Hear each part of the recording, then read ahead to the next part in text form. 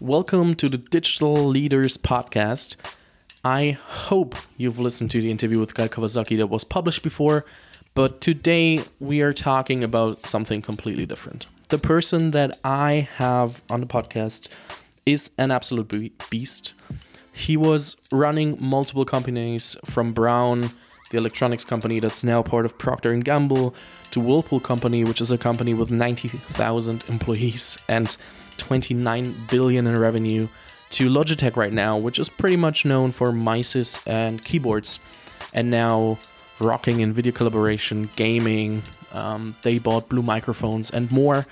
This person turned this company around pretty impressively, I would say. He came in 8 years ago when the company was on a downturn, and he made more losses in the first year. That's always what he talks about.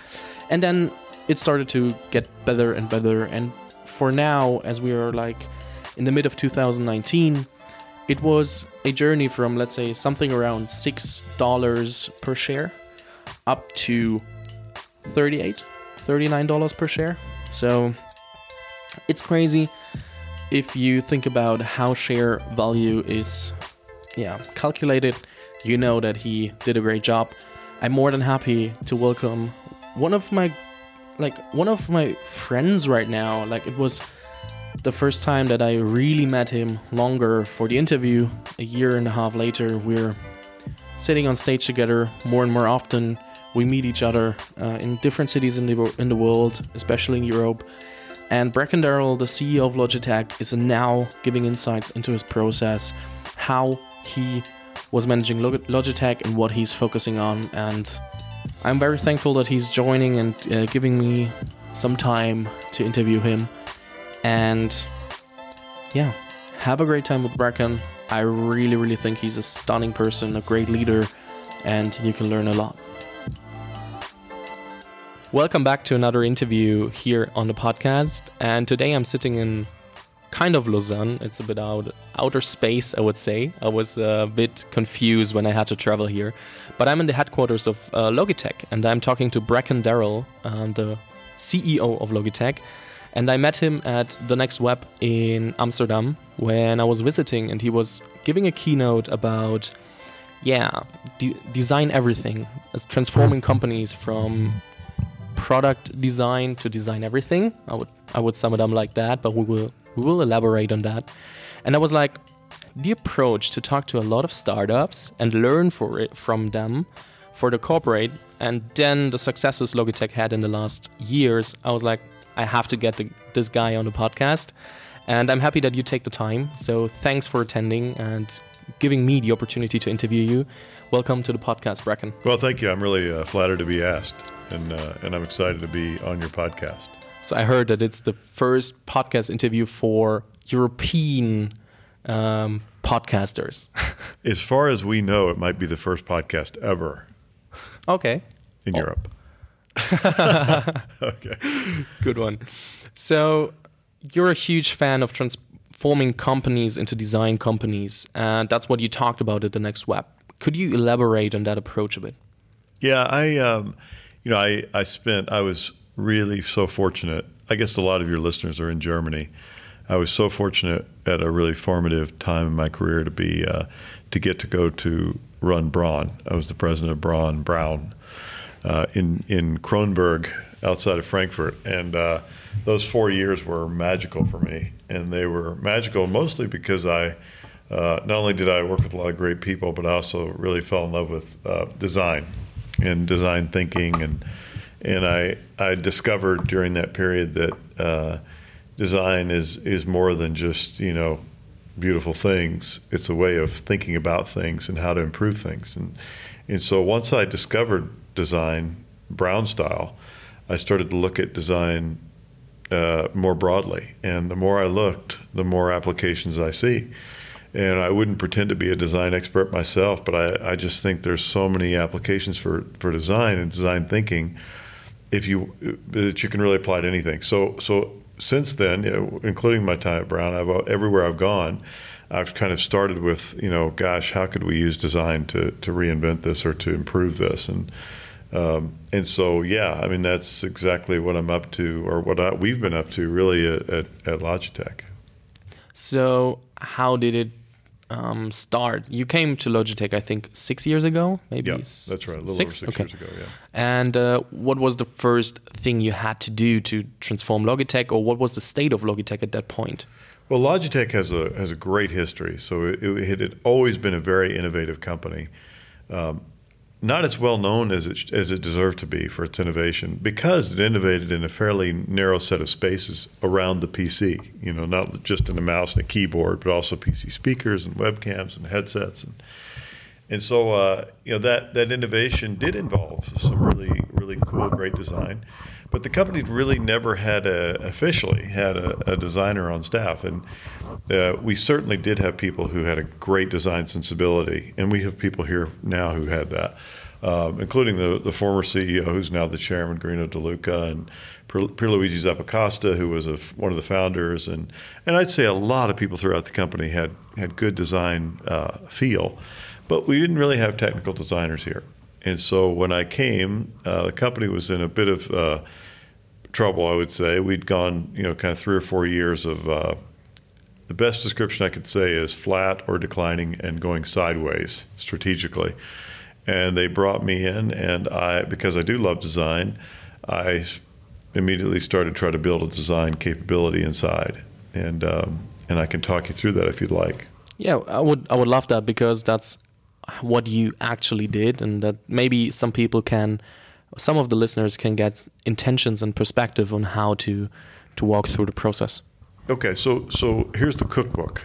If you're going to cook a company that's design centric, the first thing you do is don't hire any designers. Get deeply into the products yourself, because you can't. If you're the leader, you can't be the leader of a company without being deeply involved with the customers and the products, whether they're virtual or physical. So I spent really the first year in meetings, every category twice a week, directly with the external firms we were working with and our internal teams, really trying to get deeply into the products. And toward the end of that first year, I did step 2 in the cookbook, which is I said, gosh, you know, I'm not a designer. I'm not a great designer, but I'm sure I can find one. And I did. And I started dating my head of design, who is Alistair Curtis, who is the former head of design for Nokia. He and I worked together, and then we did step 3, which is we defined some principles that we wanted to use for design. And those principles were a little different from everybody else's, but they helped us get very specific on what we were looking for in design of our products and experiences. And then step 4 was to build a design organization. And so that took a long time. It's been 6 years now. We've really got one. We hired people from a company called IDEO, which some of your listeners may know, Nike, which I'm sure you know, Microsoft, you know, lots of different places. We hired experienced designers of all levels, doing all kinds of design, not just industrial design, which you might expect from a predominantly hardware company, but also UI and UX and brand design and web design and every kind of package design. So now we've got a full-blown design organization spread out throughout the world, over 100 people. And I would say that's kind of that's the state of play right now. And I can add the next steps on the cookbook if you'd like. But in terms of really building a design capability, that's a pretty good start. Thanks for sharing. And regarding the successes from Logitech of the last 6 years, there was the first year when you came in, and you talked about that on stage, where I think the stock price decreased, or you made a loss. I don't know how to define it properly, because I wasn't sure about the numbers. But how did you feel in the moment when you had to tell the board that you were making a loss after you've been in the company for 1 year? Well, it's pretty easy to join a company when it's in trouble. It's because, you know, when it's really in trouble, normally you don't have too much. If it's the deeper the trouble, the easier it is. So I recommend to all your listeners to go join a really sick company, especially if you're going to get a chance to run it. I'm kind of kidding, but when I joined, it was. I mean, in retrospect, at least it seems like it wasn't so bad, because we were really at a low spot, and also everybody in the company was ready for change. You know, they were really ready for change, and so it was pretty easy to get people excited about the change and the changes we need to make, including the board. And the board was in some ways just like the employee base, they were super ready to make some changes and for me to make changes. And I was in a hurry to get started. So we started changing things really from the first week when I came. I mean, the first week I changed the organization. And by the third or fourth week, we announced we were going to shrink the company. And, we were off and just running. And, and that was so fun. And I think that, a board and an American board is not as directly involved in the day-to-day work as some of the boards in different parts of the world, including Germany. But our board was certainly aware of what I was up to. But they were getting updates every 2 or 3 months, and I think they were not. After that first year when we had that big loss, it was part of an overall game plan, and I don't think they were worried about that at all. They were more worried about, okay, where are you going? Okay, then which points did you lay out to explain the long-term effects of what you were trying to do or what you were doing in retrospect? Well, I'm very careful not to spend too much time on the very long term. I think early in my career, I would get up and paint this beautiful, amazing vision for people that had numbers next to it. We're going to be a whatever $1 billion company, and I learned the hard way, I guess, that that's not a great idea, because it does get people excited, but it also puts a measuring stick out there that if you don't hit it, everybody feels like they're missing something. And so I stopped doing that, and I didn't do that here. I had a long-term vision for the company, and still do, but it's not attached to numbers or anything. And we really focus on trying to create amazing products and experiences, and just spend less time trying to talk about these glorious visions that we're trying to create. So is the vision to create exceptional good products, or is it a bit more defined? Because I wanted to ask you anyway, so why shouldn't I do it now? Okay, well I'll tell you what whatever vision means, which I always think is really interesting. In fact, my board used to say, "You don't have any vision," the first couple of years. But I think they discovered that I had enough of a vision to get to where we are anyway. Our vision, if you want to call it that, our goal is to be, we have a couple of things. First, we want to be a multi-category, multi-brand company. Logitech was always a single brand company, so Logitech, and we took Logitech into everything. And it worked really well when you surrounded the PC. And then, am I moving too much? Okay, yeah. Okay, well, so it worked really well around the PC because everything was Logitech. The problem is once you went beyond the PC, you had to say, well, now you're in a category, you might be competing with somebody like, let's say when we got into music category, we're competing with Bose, JBL, Beats. It's really hard for Logitech to compete with those brands at the same price with the same features and expect to do very well. So we concluded pretty quickly we need to get into also have another brand. So the vision here is we're going to be multi-category and in some cases more and more another brand. So multi-brand. So broadly speaking, think like a little bit like Nestle or Procter & Gamble. We're going to be a multi-category, multi-brand company, leveraging this stuff that most people call computer, a computer itself, storage, sensors, all those things, and so all those ingredients that go into things. So that's what we're basically going to do. And underneath it all, as we started a minute ago, we're going to be a design company. Unequivocal about that. We will be a design company. We won't be a fashion company, but we'll be a design company, which means we're going to create that company that I described using design and design principles and design thinking. So that's it. We're going to be a multi-brand, multi-category company using design to get there. In which way did you or do you have to change your business model, or do you have or had to do that at all? Well, I'd say our business model is very similar to what it was when I got here. So probably not much. Today our business model financially looks very similar. If you define a business model as what do you sell and at what gross margin rate for your users, I'll define gross margin in a minute, and then how much do you spend in overhead to support that. I'd say our business model is very similar to where it was. We sell things that cost about between 60 and 65% of the price that we sell for, which means we have 35 or 40%. 35 is kind of our norm. 35% to invest back in other things like people, like engineering, R&D, marketing. So that's the business model, and it's still the business model. Now, I think over time you will see our business model evolve as we get into more and more software and service-related things. But so far, I'd say it hasn't changed much. That was exactly why I was asking, because yesterday at the airport when my flight was delayed, that's why it was a travel to come here. Okay. I read the Harvard Business Manager, and it was exactly about digitalization and also the change of business models, that many companies who are selling products are now switching to a service company, which means, hey, we are providing our products as a service, as a long-term product you can buy, borrow, or whatever. Yeah. And that was just because, or why I made up the question. And sure. Maybe do you see something like that happening in the future?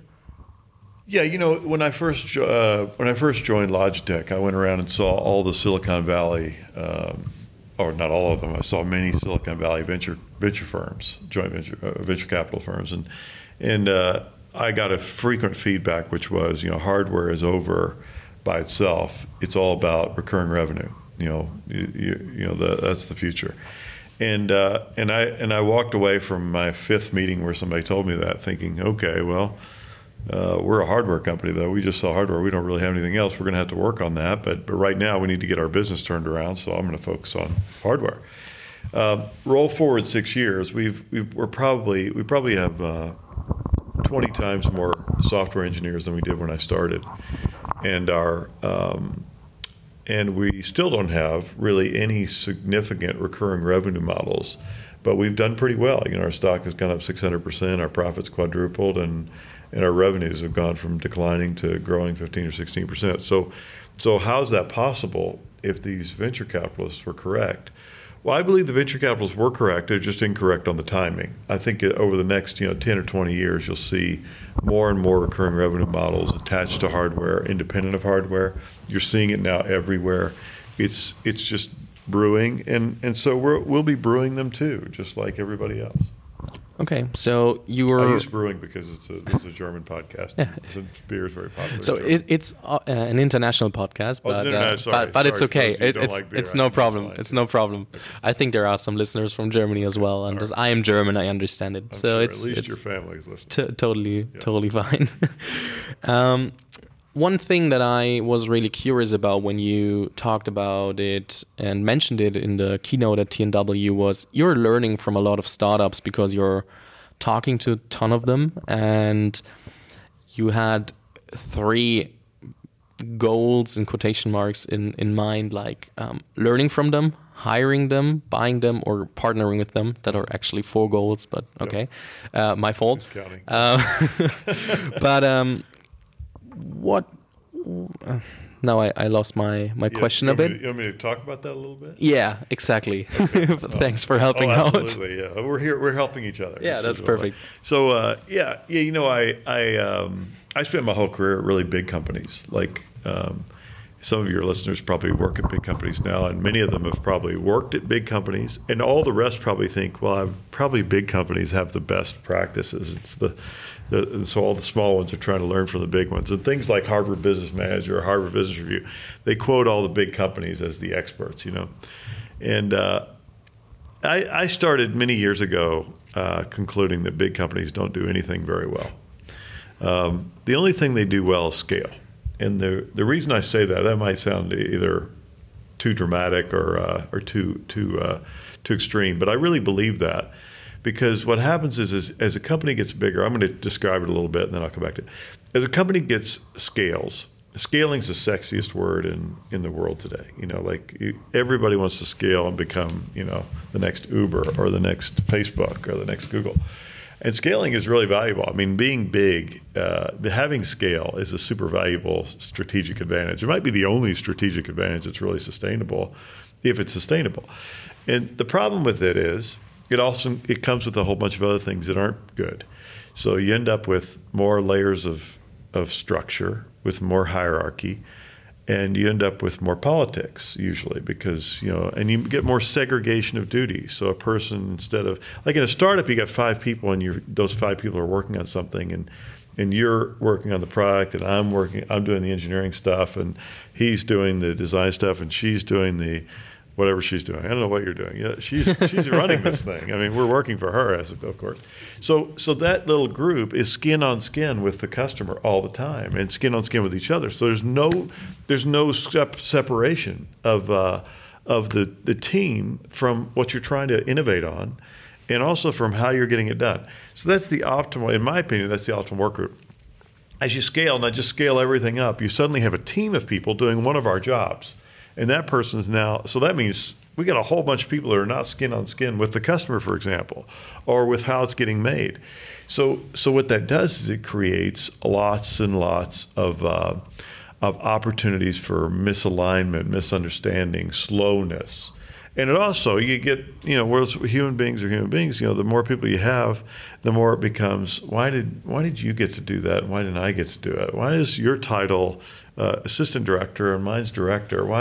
So you end up with politics. And so what I saw in my big company experiences, which were with very good companies that did a lot of things really well for big companies, is that big companies actually, ironically, and the more I meet with small companies, the more I'm convinced of this, big companies, ironically, are really, all their best practices are attempts to mimic really good small companies.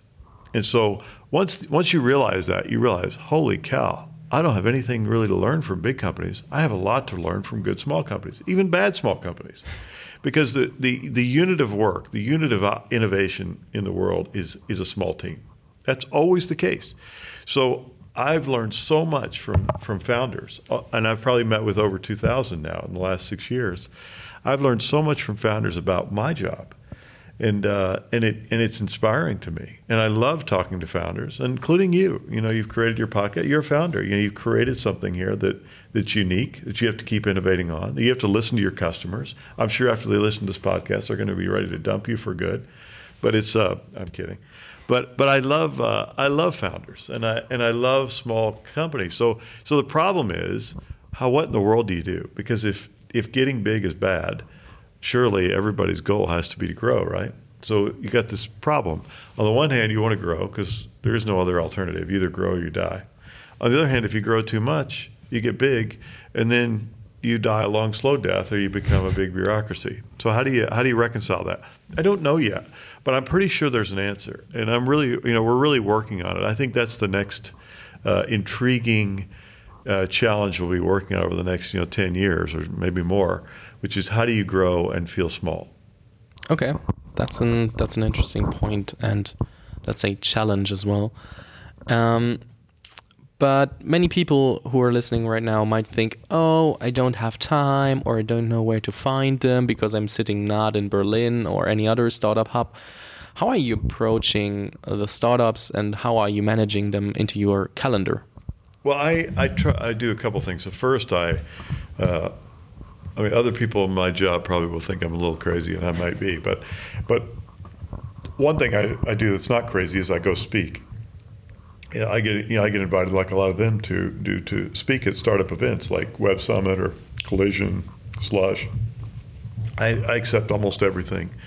Any chance I get to speak in person. I will set up an event and invite you. Okay, well, I'm ready. I mean, anything that I could fit in my calendar, I'll do it, because getting exposure is a starting point. Just having people know that Logitech's really interested in startups. What in the world is Logitech doing here? Why are you speaking to us? In fact, I almost always, as I did at your event, as at the event where you met me, I always say, you don't have much to learn from me. I have a lot to learn from you.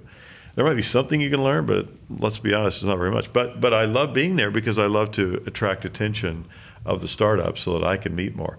The second thing is, and this is the part that other people in my job probably don't do as often, and once this gets out on the podcast, I'm going to be flooded with opportunities to do this, but I meet with a lot of startups, all kinds of startups. I'll give almost 10 or 15 minutes to anybody because I figure there's something to learn from all these different situations. And I probably have, during the week I'll have sometimes none, but usually between 1 and 3 breakfasts every morning early. I start very early, by the way, so if you want to have breakfast with me, it's breakfast starts at 6:30.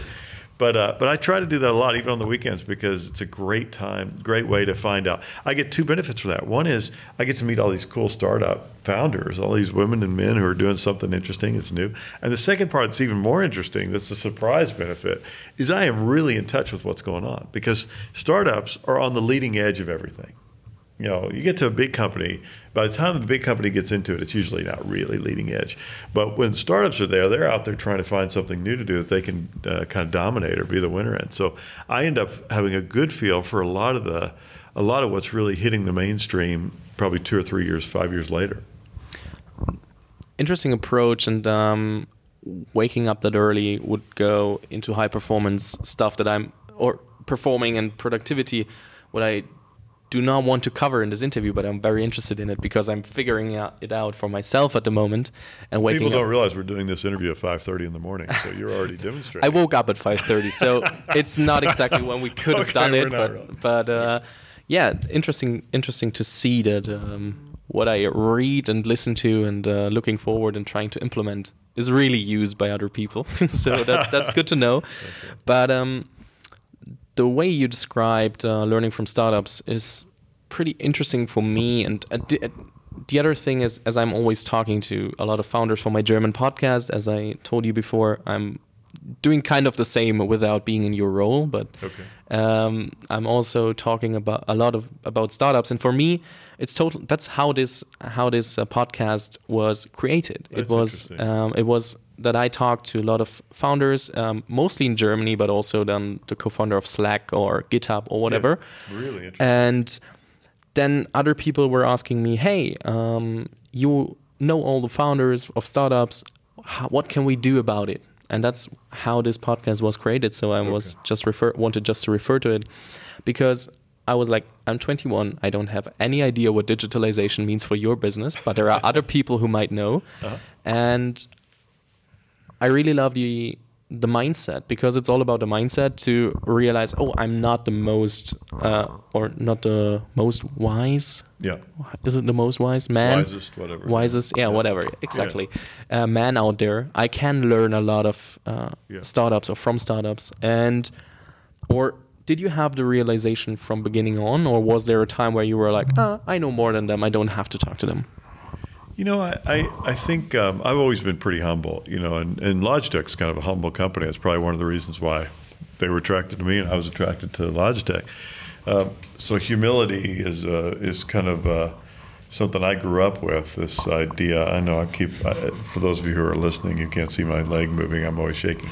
But I've always been fairly humble, and so I never dismissed anybody, you know, for something I could learn with them, whether it's, you know, a founder or another CEO or a person who works in the fast food restaurant that I eat in once in a while. You know, there's something to learn from everybody. So what I did discover, I would say about really early in my job at Logitech, was I knew that big companies were flawed. I didn't realize how efficiently I could learn from small startups, whether they were good ones or bad ones. And it took me, you know, very little time to realize, wow, there's a lot to learn here. And which is not to say that I knew what to apply to Logitech. I didn't, especially in the beginning, but I knew there was a lot to learn there. And I'd worked at, you know, you have to realize that you can't see me, I look 35, but I'm 55. I'm kidding. I don't look 35. I look 65, but I'm 55. I'm 55 years old, and I spent my whole career at these really big academy companies where, in theory, I should have learned a lot that, you know, what in the world could a startup have to teach me? And what I discovered was, as I said earlier, you know, the big companies do really important and great things for big companies, but the problem is they're just trying to manage their scale and trying to operate more like the startups that I fell in love with studying, because they're the kind of the kernel of what the big companies are trying to mimic or trying to get back to through processes and scale and things. So I feel like, oh, wow, now I'm finally getting to the source of what these best practices are all about. Small companies. What I think personally, and I have never worked in a big company, to be honest, is that a lot of times CEOs or managers are not valuing the opinions of their people underneath enough. And I think that's a huge component of trouble inside the company. How do you handle that in Logitech, and what are you doing to approach knowledge scaling, I would call it, inside the company? Well, the first one's easier to answer than the second one. The first one, I think if you think about the language you used, the people under me, so I'm the CEO, so I think people tend to think I'm the CEO, so that means everybody's under me. I don't really see it that way. I sort of think it's like I don't like titles, so just to be clear, I hate titles. Like assistant director, assistant vice president, senior vice president, executive vice president. I mean, I can go on and on. I just hate titles. I'm the head of Logitech, okay? But I don't really think of myself quite like that. I think of this as like, picture you're standing in the middle of a field filled with flowers, all kinds of flowers. It's a beautiful field, right? And they're wildflowers, they're cultivated flowers, there's roses, tulips, you name the flower, they're there.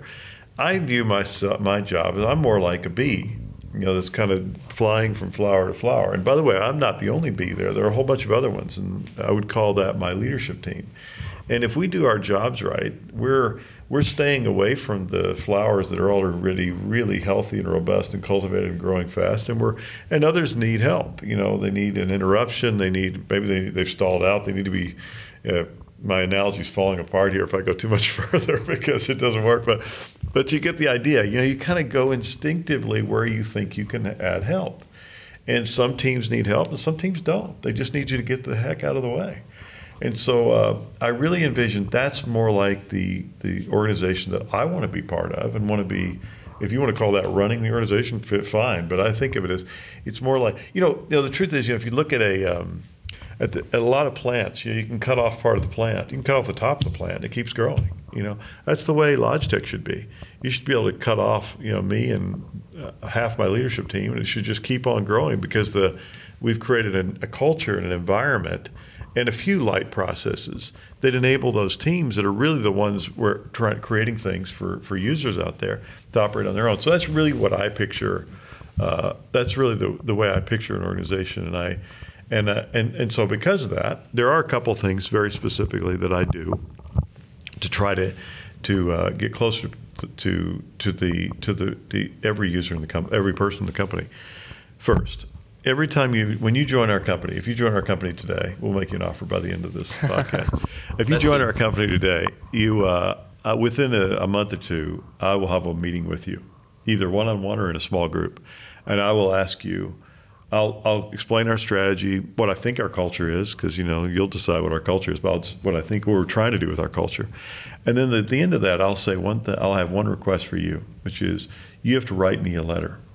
It can have one thing on it, or it can have 20, but it has to be something that you discovered doesn't work, or you think could be better, or it's an idea that you have that you think we ought to be doing.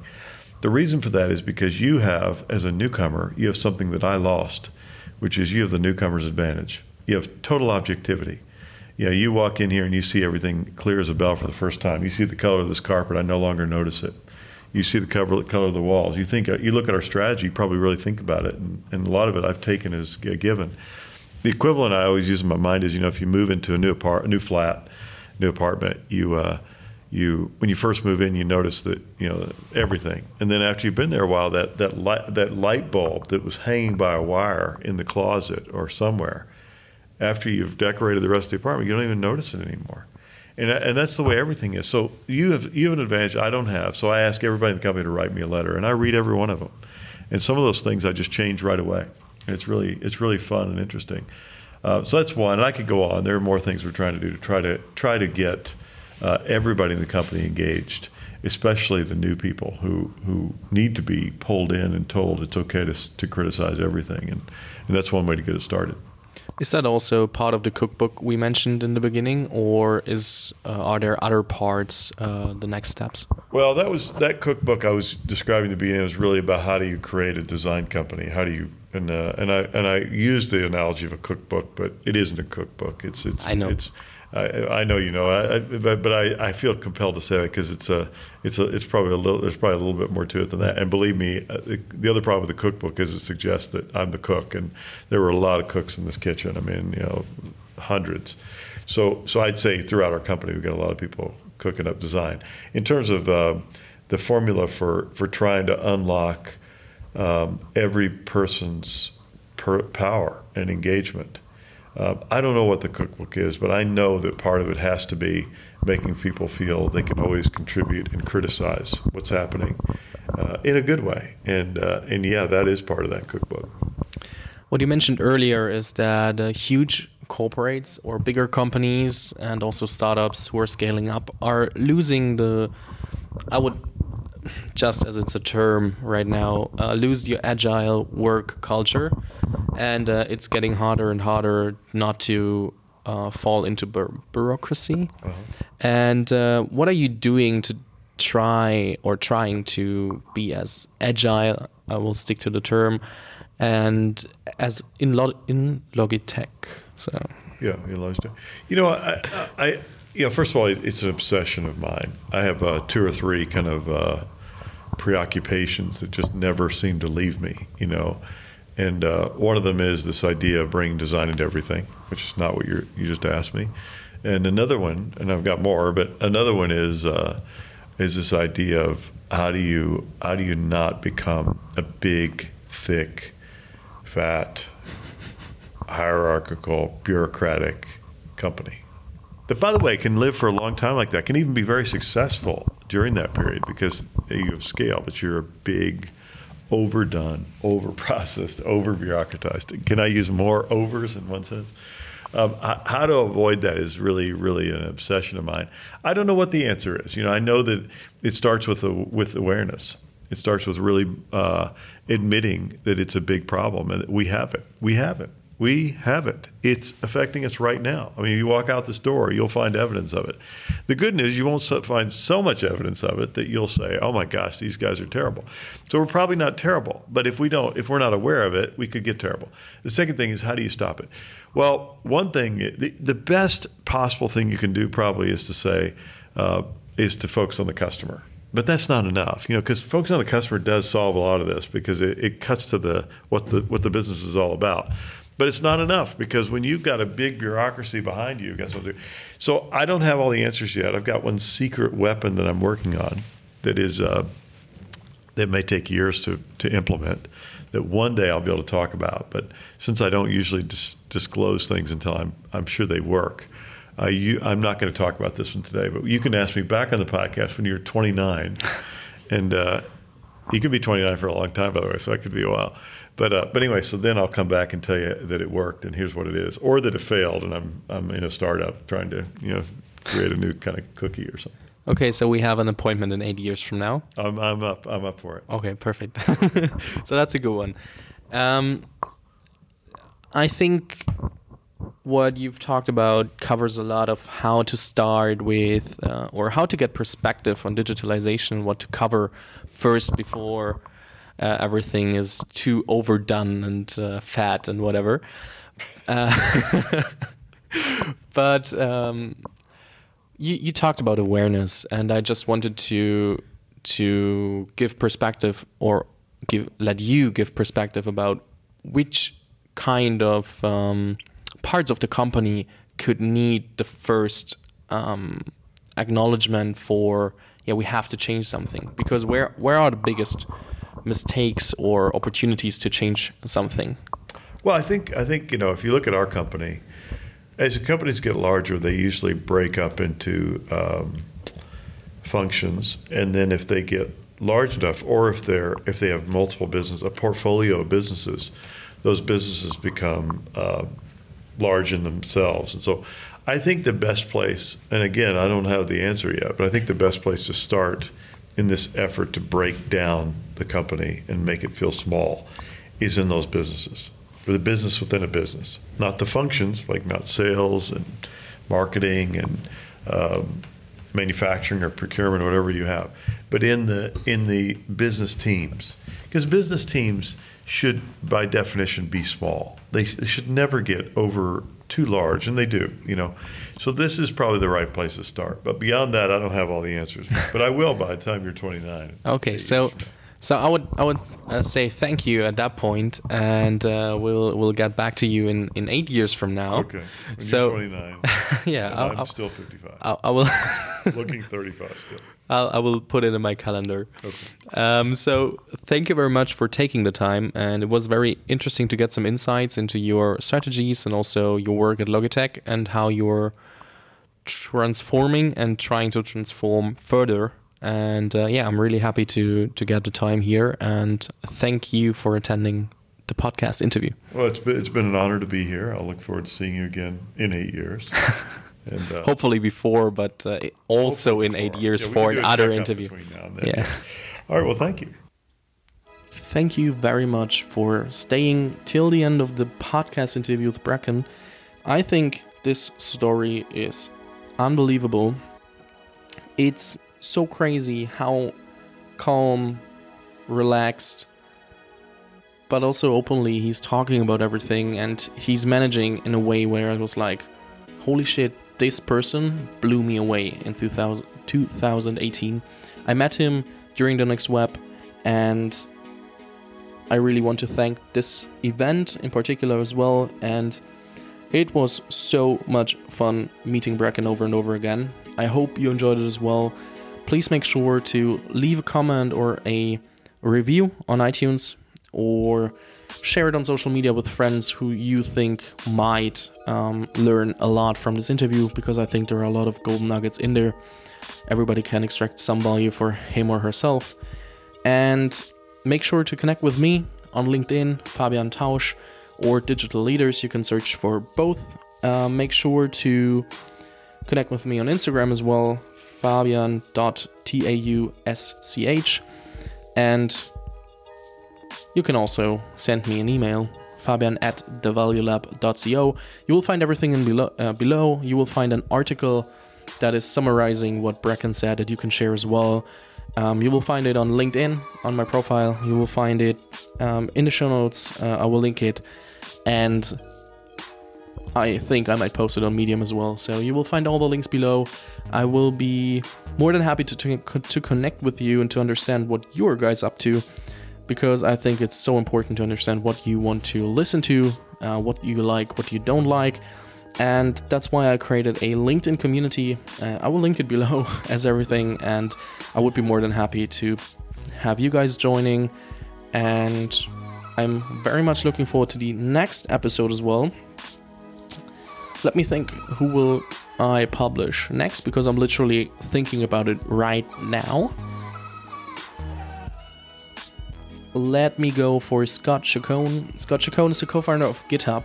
He sold GitHub last year for roughly 7.5 billion. I don't know the exact price, so I say roughly or approximately, to Microsoft. He was one of the 4 founders. He wasn't involved anymore as they were selling GitHub.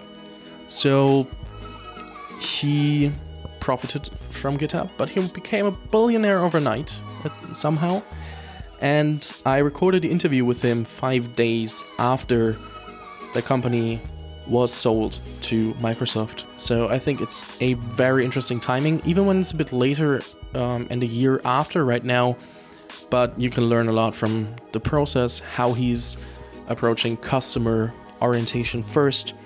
And this will be a lot of value for you and your company, for all what you do. And I'm looking forward to the next interview with Scott Chacon. Thank you very much for joining, by the way.